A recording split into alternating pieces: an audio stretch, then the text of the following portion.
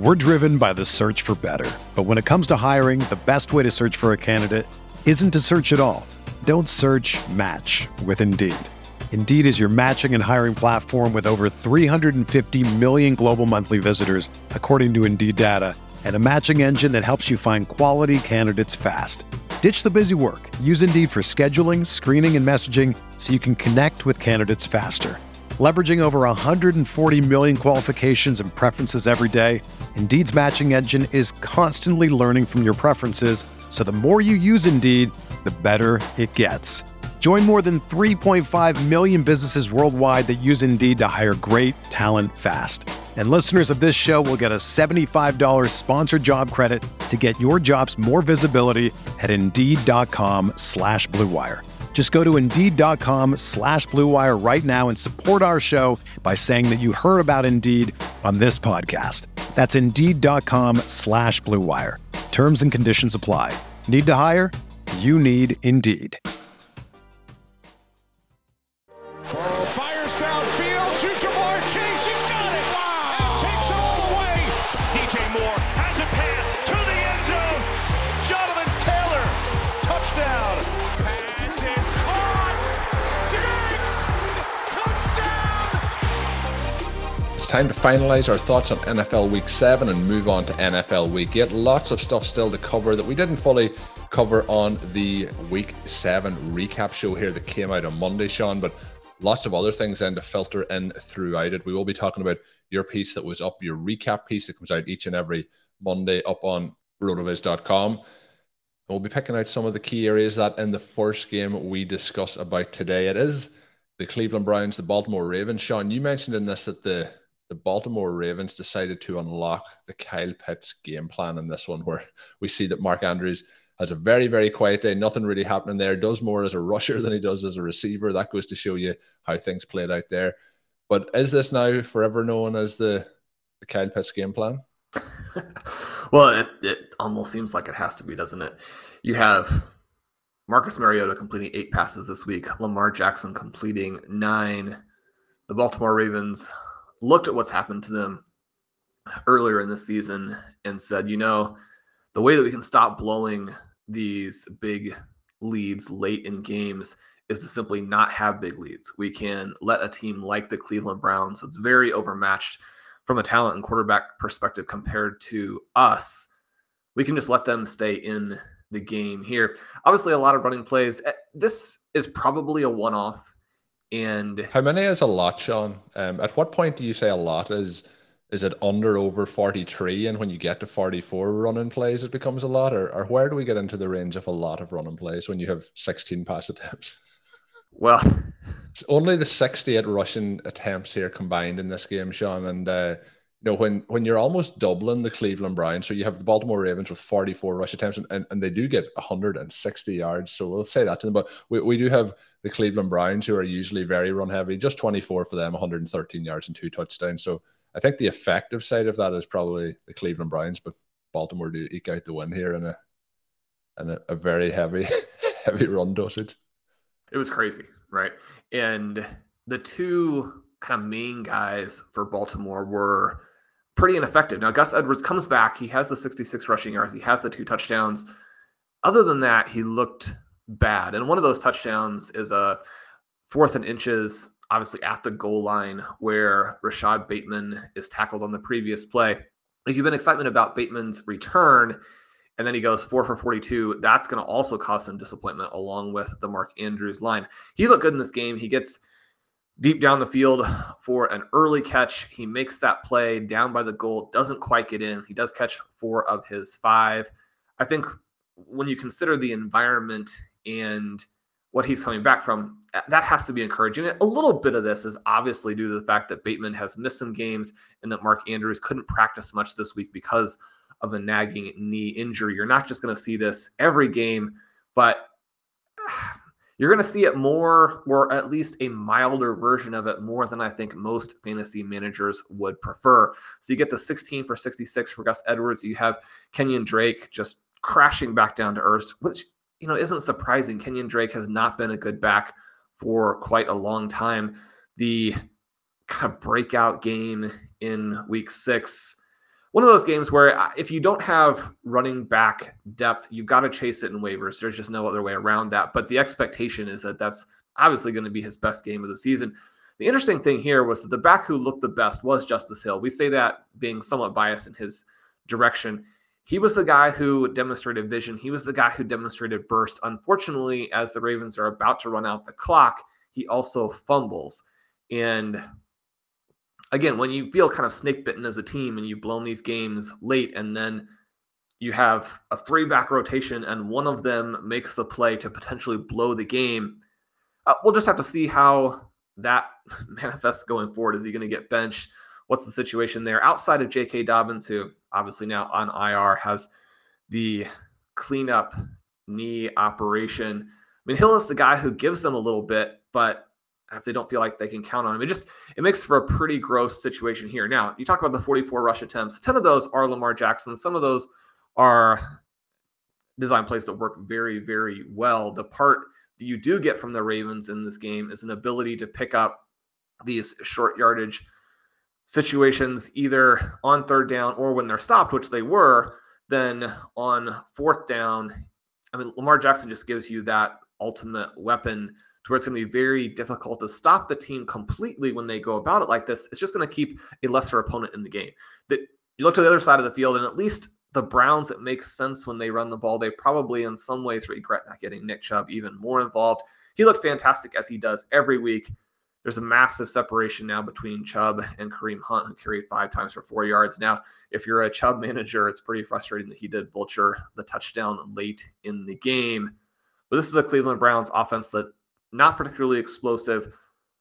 The Ravens were through the line, constantly hitting these guys in the backfield. They get 5 sacks on Jacoby Brissett, which really undermines what otherwise would be a good line. He averages almost 10 yards per attempt, but I mean, they did not look good in the passing game. All of those stacks, stop drives, get the ball back to the Ravens that they can then sit on it.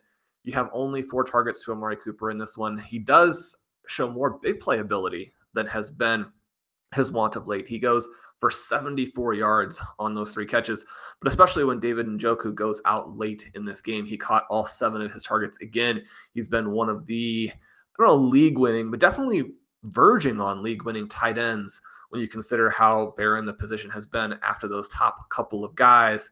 When they lose him, the passing offense really looks bleak. They're still looking for David Bell to emerge. He does catch a very important ball late, but just continues his diet of 1, 2, or 0 target games.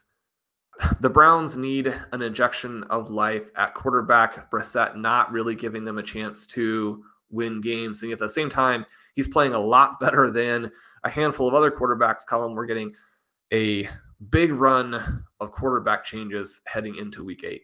Yeah, we're getting a lot of quarterback changes. We'll talk about that in a second. You mentioned, though, Njoku, he obviously is now week to week with his injury. That's unfortunate.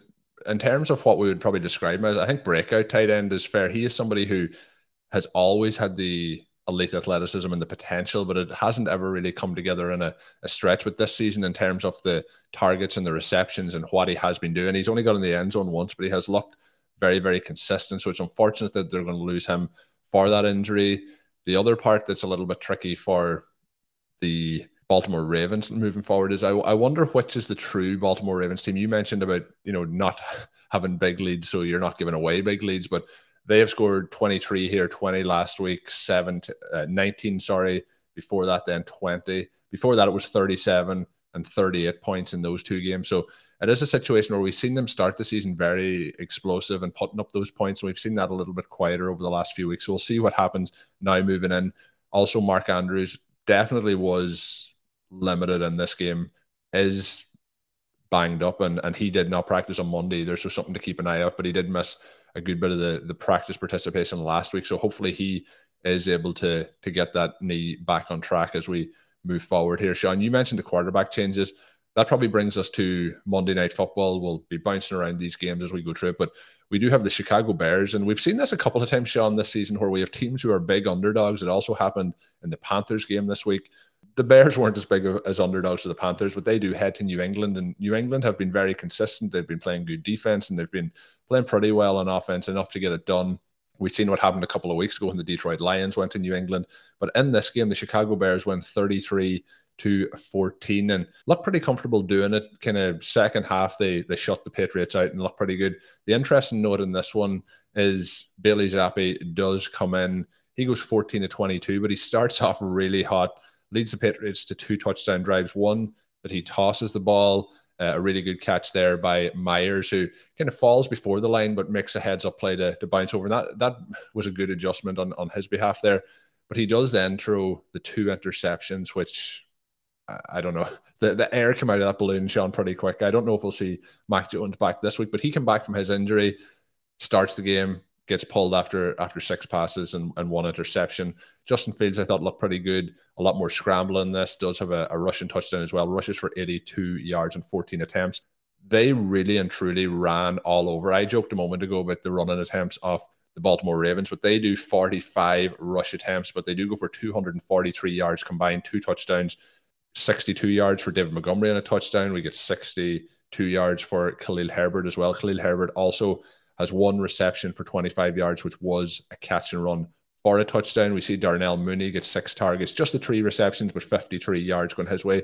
They are starting to, I don't know if it's enough to get excited about, but the Bears are starting to show some life on offense. After those opening 3 weeks, it looked like, everything was just done and never going to be fixed. The big bright spot here, I guess, for New England is Ramondre Stevenson, who has 8 receptions on 8 targets, 59 yards from that. He also has 11 rush attempts, 39 yards, and 1 touchdown. So the quarterback changes with New England. We have quarterback change in Washington. We'll see what happens when Carson Wentz comes back. PJ Walker starting for the Panthers. We have a situation where Matt Ryan, who, Sean, you have very much been right on Matt Ryan. We will say that. Last season, it was Matt Ryan versus Ryan Fitzpatrick. I was on the Matt Ryan side, but you have been very much on board over the last 8 months anyway that Matt Ryan's arm is toast, and the Colts seem to have finally come to that conclusion, and they have changed the quarterback. So lots of quarterback changes around the NFL at the moment, but what's in the future here for the Patriots quarterbacks? And then what did you feel about Justin Fields in this Monday night performance? Yeah, the Patriots quarterback situation is tricky, I think, and not just for fantasy managers. Have Bailey Zappi on a number of teams. It's fun to have him have Mac Jones on a number of teams. I'm still a pretty big believer there.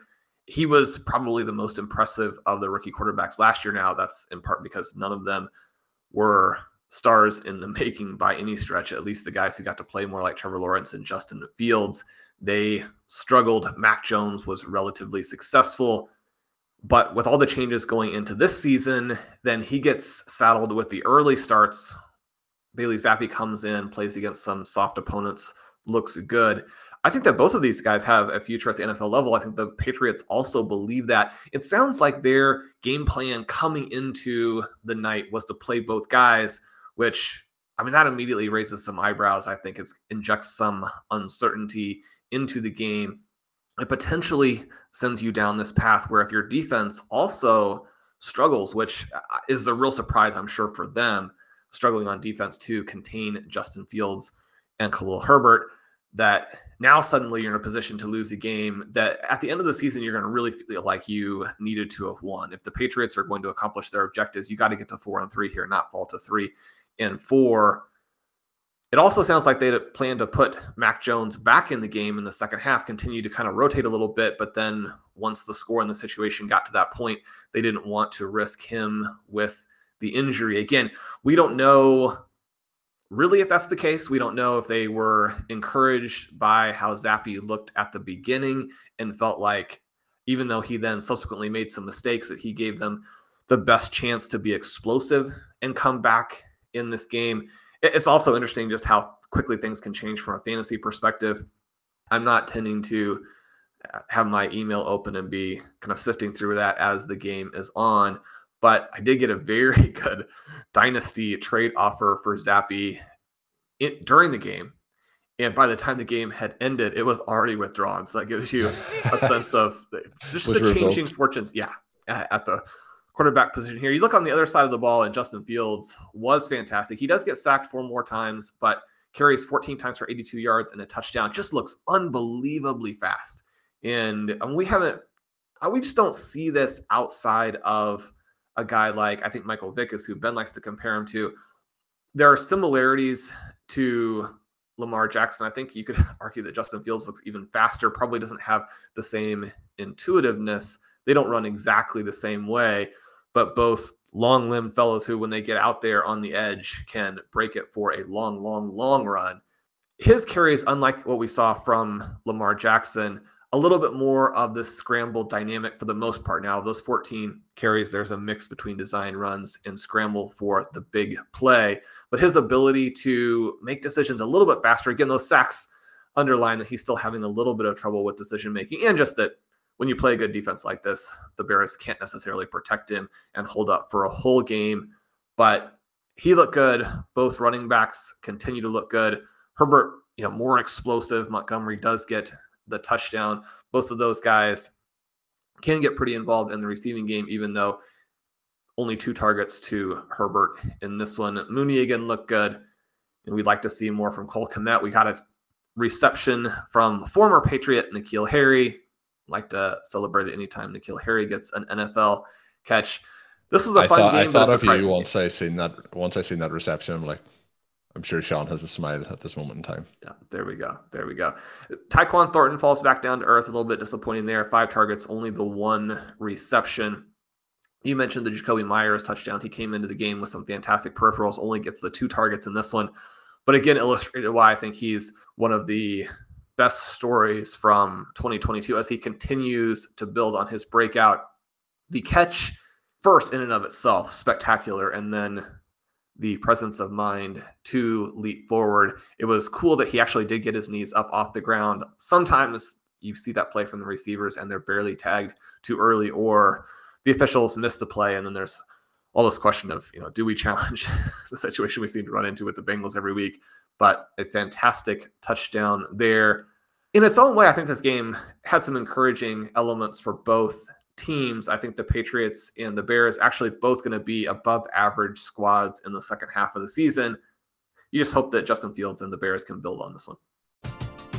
We're driven by the search for better. But when it comes to hiring, the best way to search for a candidate isn't to search at all.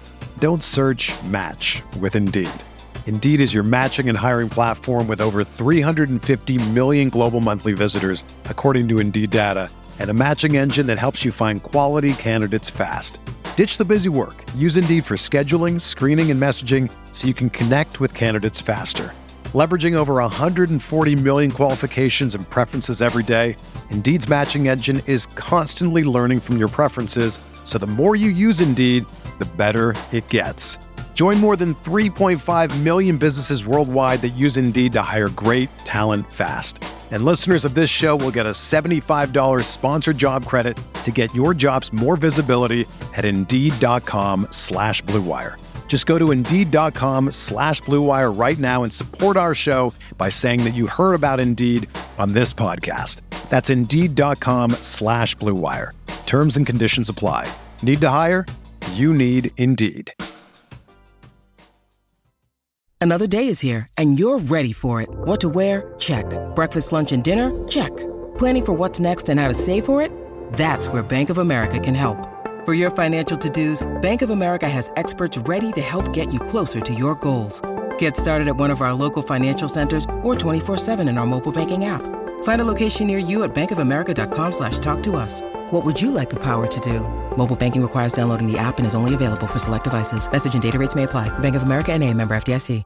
And Sean, it's going to be rapid fire time here. We're going to go through some games. I'm just going to get your thoughts on some of the star performances, or maybe some of the areas that we're concerned about based on how games worked out this past weekend. We touched on Josh Jacobs last week. He continues to be phenomenal.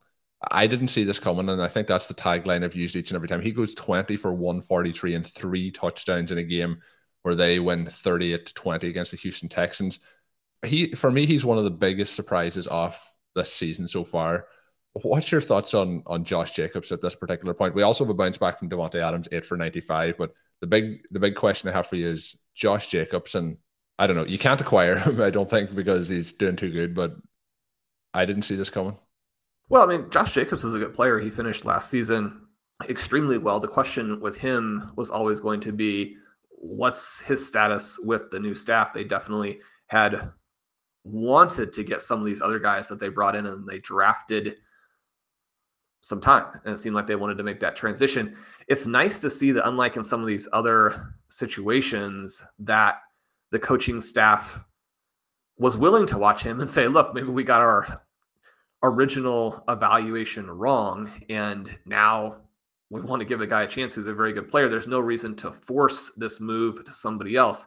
Now, he also benefits in this game from playing the Houston Texans, who are an absolute train wreck. And so you do need to slaughter that particular defense. You look at Jacobs, and he has the third worst schedule in the fantasy playoffs. So I think he's a pretty good player to sell. The problem is that even with how good he's been this year, and he's been one of the absolute best, I think that the disappointment that people are still kind of feeling from his first several years and the name there, maybe that name tag just makes it more difficult to get what you probably should. We talk about selling because of schedule. When you sell because of schedule, it's still important to get a very, very good package. You're not just going to give a guy away because maybe he's got to face some good teams in the fantasy playoffs. If you're going to make that move, you want it to be something that really benefits you, creates more upside. So as you reach out for those trades, if the opposing manager, if the person you're working with on that deal isn't willing to give you a package that represents what he's been doing, then you kind of have to continue to play him. There are a few more good matchups here. I think it's going to be difficult for him to maintain anywhere close to this type of scoring, but I mean, this is what you want to see from a guy, someone who comes out not worried about some of the things around him, not worried about Zamir White being there, not worried that, the team declines, your option goes out. He's earning himself. I mean, he's a running back, and he's not going to be some massive contract, but he's earning himself a good situation, a lot of money for next year. This is a cool story.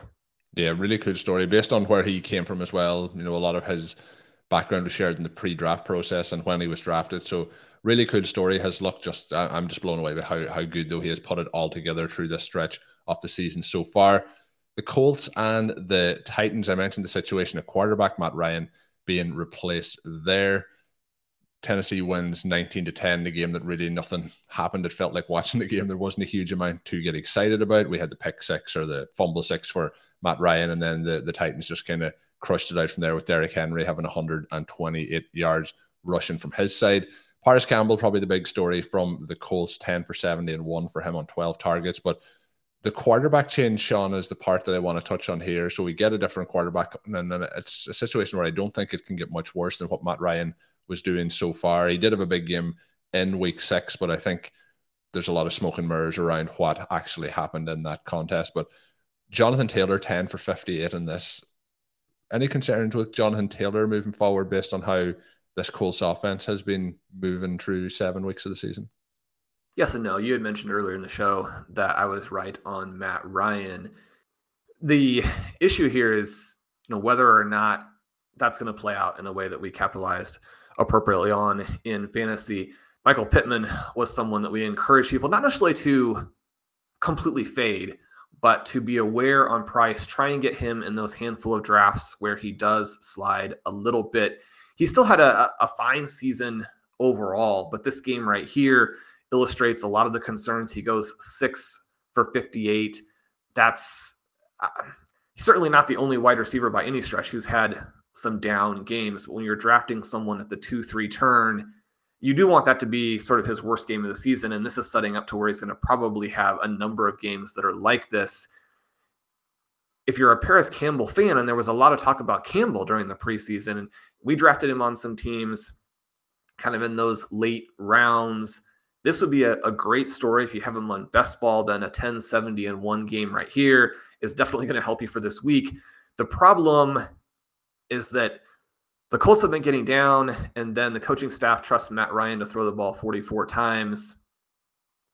As you mentioned, they only use Jonathan Taylor 10. From a game script perspective, you can argue that is okay, especially when you also got Taylor 8 targets. So he has 18 opportunities in this game. It's not like Jonathan Taylor is not. They are the opportunities you want because we're getting the targets rather than just running into the brick wall. But I don't think 8 targets is going to be what he gets on a weekly basis is the concern.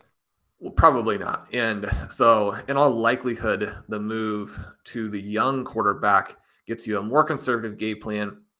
Taylor, still breaking enough big plays that, like in this one, he averages almost 6 yards per carry, but the defense more and more is going to be able to focus just on him, which they're already doing. And then you're into a dynamic where it just seems like it's going to limit everybody. Maybe it gives the Colts a little bit better chance to win. There's always the possibility that you have to consider that he could come out and play in a way that's not that dissimilar to what Bailey Zappe's doing. And then suddenly everything looks fine. Jonathan Taylor managers are excited. Michael Pittman managers, maybe not excited, but feel like there's at least some floor and you get the occasional upside. Maybe he gets the ball underneath to Paris Campbell. But a lot of these underneath plays to Campbell and Taylor probably going to be a little bit more difficult for that young quarterback to execute. Now, we expect the younger quarterbacks and the less experienced quarterbacks to not be able to attack vertically as much, but basically what it comes down to in many cases, and the stats will back this up, is that you get a lot of Zach Wilson. And so the change from Matt Ryan to Sam Ehlinger, you basically have Joe Flacco, but a really weak arm version of him, down to Zach Wilson, which, as we've watched for the Jets, that just basically makes everybody on your offense unplayable, except for perhaps the running back, if that back can break off 60-yard touchdown runs. Jonathan Taylor hasn't had the big play this year. We still expect him to have some of those because of his size, speed combination, that long speed that we've witnessed from guys like Kenneth Walker and Breece Hall. Jonathan Taylor is breaking off those plays last year. He will do that again. Those plays are going to be inconsistent. You can't count on them on a weekly basis. This is a pretty bleak situation here for the Colts, and it's also frustrating for people who have some enthusiasm for Alec Pierce, as you should. But Pierce, he only gets the 4 targets in this one, despite the fact that Ryan throws 44 times. It's going to be difficult for all of those guys. But again, we're rooting for the players. We're rooting for the story. If this quarterback change launches the Colts, everybody's going to be excited about that, because I don't think there's anybody out there who really wanted another full season of Matt Ryan. Matt Ryan has had a fantastic career playing there in the Dome with Julio Jones and a little bit with Calvin Ridley. He was able to shepherd those offenses to some pretty big scores. Not a guy at this point in his career who probably should be an NFL starter. I think a lot of NFL teams saw this coming. The Atlanta Falcons, despite shifting to a quarterback where their preference is just to run the ball and plan for, maybe a season in the 2030s, they were like, Matt Ryan won't work for us. That's a pretty bad sign. The 2030s, that's the first time I've heard 2030 actually referenced in anything. So that's I'll start to think more about the future, Sean, as you go a decade in advance to see where Matt Ryan ends up. But the Colts have really mismanaged. Obviously, they couldn't really plan, I don't think, for Andrew Luck retiring. But since that, it has been a lot of money to a lot of quarterbacks who have moved on very quickly. We had obviously Jacoby Brissett, who we talked about earlier, was there. Then we had Phillip Rivers. Then they get Carson Wentz. They move Carson Wentz. They get Matt Ryan. We're 7 games into the season. We're moving on from Matt Ryan. It just seems to be a little bit of a mess. And that shows trying to replace, a franchise quarterback is a very difficult path to follow, Sean. A franchise quarterback who really struggled this week, we're not talking about Aaron Rodgers, we're talking about Tom Brady this time. The Tampa Bay Buccaneers just put up the 3 points against the Carolina Panthers. They put up 21. PJ Walker gets the win.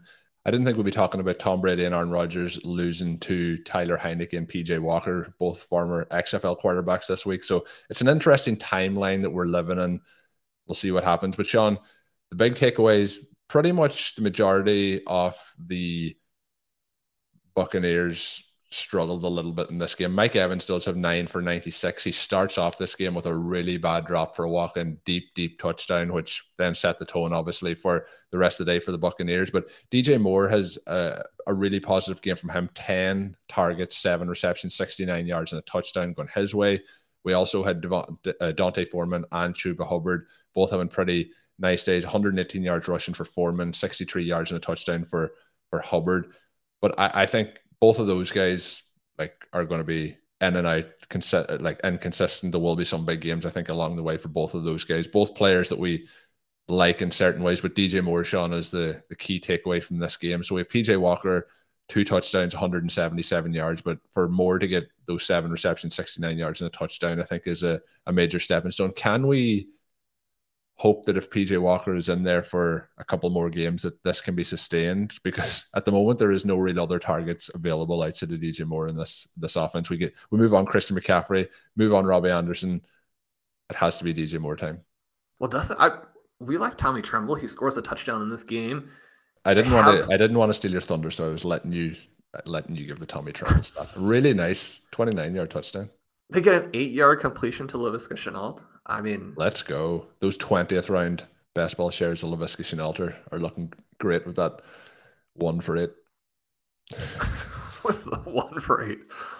So, yeah, I mean, DJ Moore, obviously the guy that the Panthers have here. It's cool to see PJ Walker get to actually play a little bit after what they did to him in his first start. Some of these teams, I don't understand why you're bothering to limit your quarterback when your team is more or less trying to lose all the games, when you're tearing everything down. Let the guys go out there and have some fun. PJ Walker has flashed at times at the NFL level. You mentioned some of these other formats that he's played in and earned this opportunity. You've got a guy with a live arm and some ability to move around back there in the pocket. Go ahead and take your chances. See what you got there. If you're just going to run the ball and throw the ball horizontally at the line of scrimmage, which is what they did the previous week, then you're just going to embarrass yourselves and not learn anything. If there's anything there to be learned, there probably isn't, right? You need a whole new cast of characters for this Carolina Panthers team, but at least make some attempt to develop your guys. We wrote in the Zero RB playbook last week that Chuba Hubbard, Deontay Foreman, two of our favorite sort of, I don't know, they're really below the radar. People are familiar with these guys and their stories, but Foreman came into league with a 98th percentile freak score. He's a guy who has a size-speed combination that few backs in the NFL actually have. Obviously went through a lot of different trials and tribulations early on in his NFL career, more or less ended up being a bust, but then has made some changes and has been able to rectify things to where, I mean, he's probably a legitimate NFL running back. He breaks off several long runs in this one. Chuba Hubbard, a former sprint athlete who has a 2,000-yard season as a sophomore in college. These guys can play a little bit. And, I mean, you probably just saw the best game of the season from both of them. But when you lose Christian McCaffrey and your team is terrible, but you have two backs with this kind of talent waiting in the wings, I mean, the Baltimore Ravens don't have two players like this on their roster. So that part of it is pretty fun. On the flip side, we get some Rachaad White carries as Leonard Fournette struggles badly. Fournette, more a back that you can use when things are going well as opposed to when things are going poorly. Chris Godwin, 13 targets for 43 yards. They've got to get him involved a little bit more down the field if they want the overall value of what he brings to the table to come in here. You think about when he was the overall wide receiver 2, it was not a bunch of wide receiver screens and passes immediately across the line of scrimmage. 28 targets for Evans and Godwin in this one, and they go for only 139 yards. I think if you look at the game script here and you were following along on the bottom line as Sunday morning, or at non-West Coast time zones, Sunday afternoon progressed, it was pretty hard to figure out what could possibly be happening in this particular game. You're thinking, well, at the very least, we're going to get a huge target volume from these two players. And you do. They combine for 28 targets, but still fairly limited fantasy points. One of the biggest disappointments, I think that they'll still come out of it, but 2022 offering some unique hurdles, and you almost feel like some of the veteran quarterbacks are struggling with adjustments that the defenses are forcing them to make and that their coaching staffs are asking them to make. Feel like they know what to do. They've been here before. They want to play it the way they've played it for the last 20 years. And for some of these guys, it's literally 20 years or more. We've got to have some of these Hall of Fame veterans make adjustments just like anybody else if they're going to go on and have the type of season within this defensive environment, within this scoring environment. You've got to make changes if you want to succeed. We've watched now how the Bills and the Chiefs had those struggles in the middle of 2021 and are back to lighting the world on fire. It's easy to say, I mean, most teams don't have those quarterbacks and don't have that much talent, but especially when you watch the Chiefs this last week against the San Francisco 49ers, it's not necessarily the talent they have outside of Patrick Mahomes that's getting the job done. It's game plan, and then Mahomes willingness and ability to execute that as opposed to fighting back on everything and trying to do it his way. The second half of the season is going to be more explosive. We're already seeing a lot of those changes, but the fact that veteran QBs are struggling, like the Packers, like the Buccaneers, you're going to see games from them later in the season that are maybe a little more similar to what the Arizona Cardinals came out and did on Thursday night. These teams aren't going to quit, just like the Cardinals didn't quit. Maybe they won't have too many 42-point games, but obviously that was backed up by a couple of pick sixes. But you're going to see these teams go out and score some points. The second half of the season is going to be a lot of fun.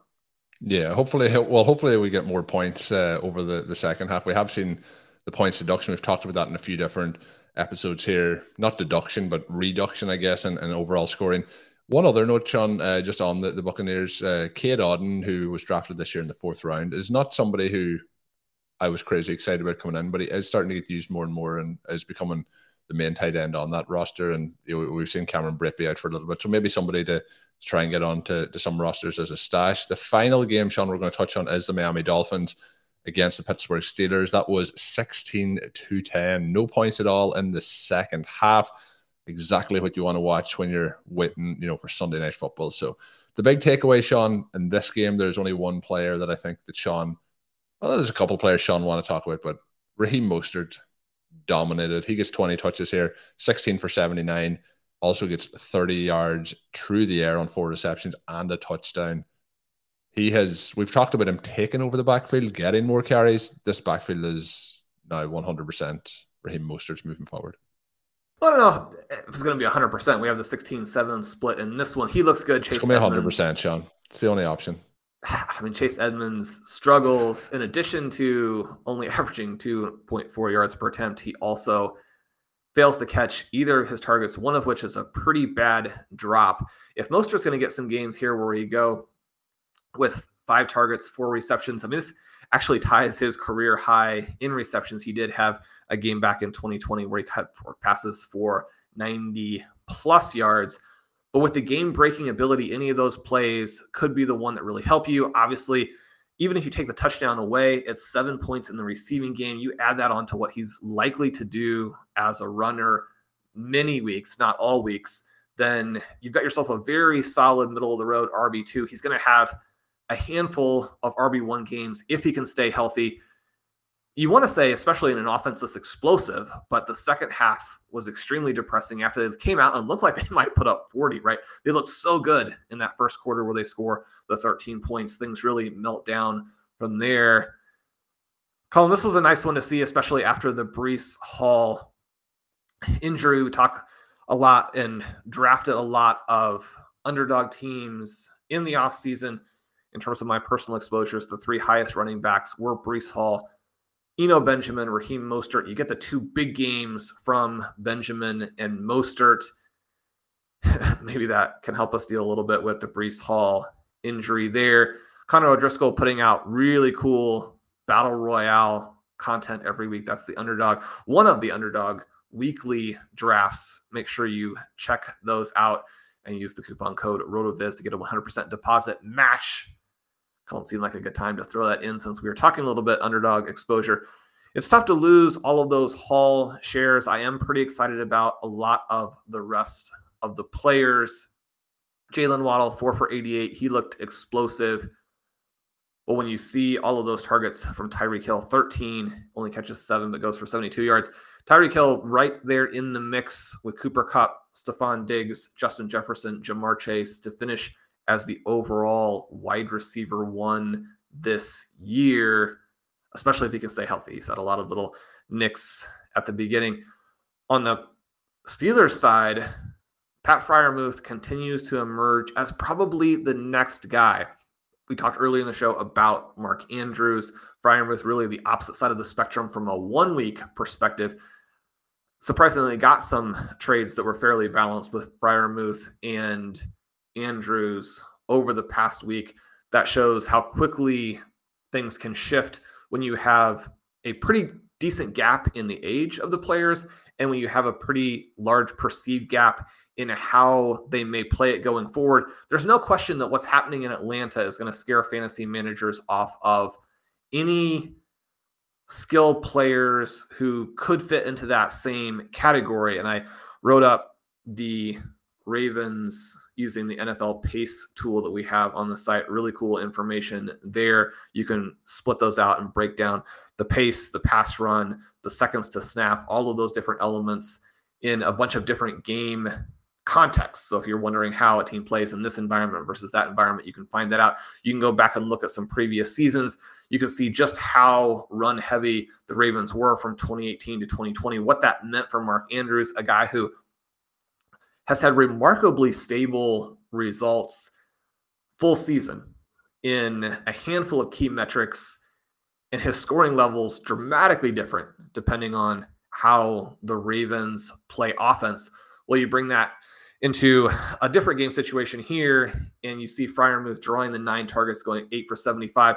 Really, at this point, the only thing that's going to keep Pat Freiermuth from eventually being, probably not Travis Kelce, because nobody or almost no one is going to get to that level, especially not consistently. But if you talk about a guy who potentially could fit into that Darren Waller, George Kittle, Mark Andrews group, and maybe not the peak seasons even from those guys, but the more normal seasons that they produce, you think about the fact that there have been injuries and underperformance and then age for those other tight ends. And because Travis Kelce has played for so long at such a high level, it's tempting to apply his trajectory to some of these other guys. And yet that's not the way it works, right? Especially at superstars, you do have some of those players play well into their 30s.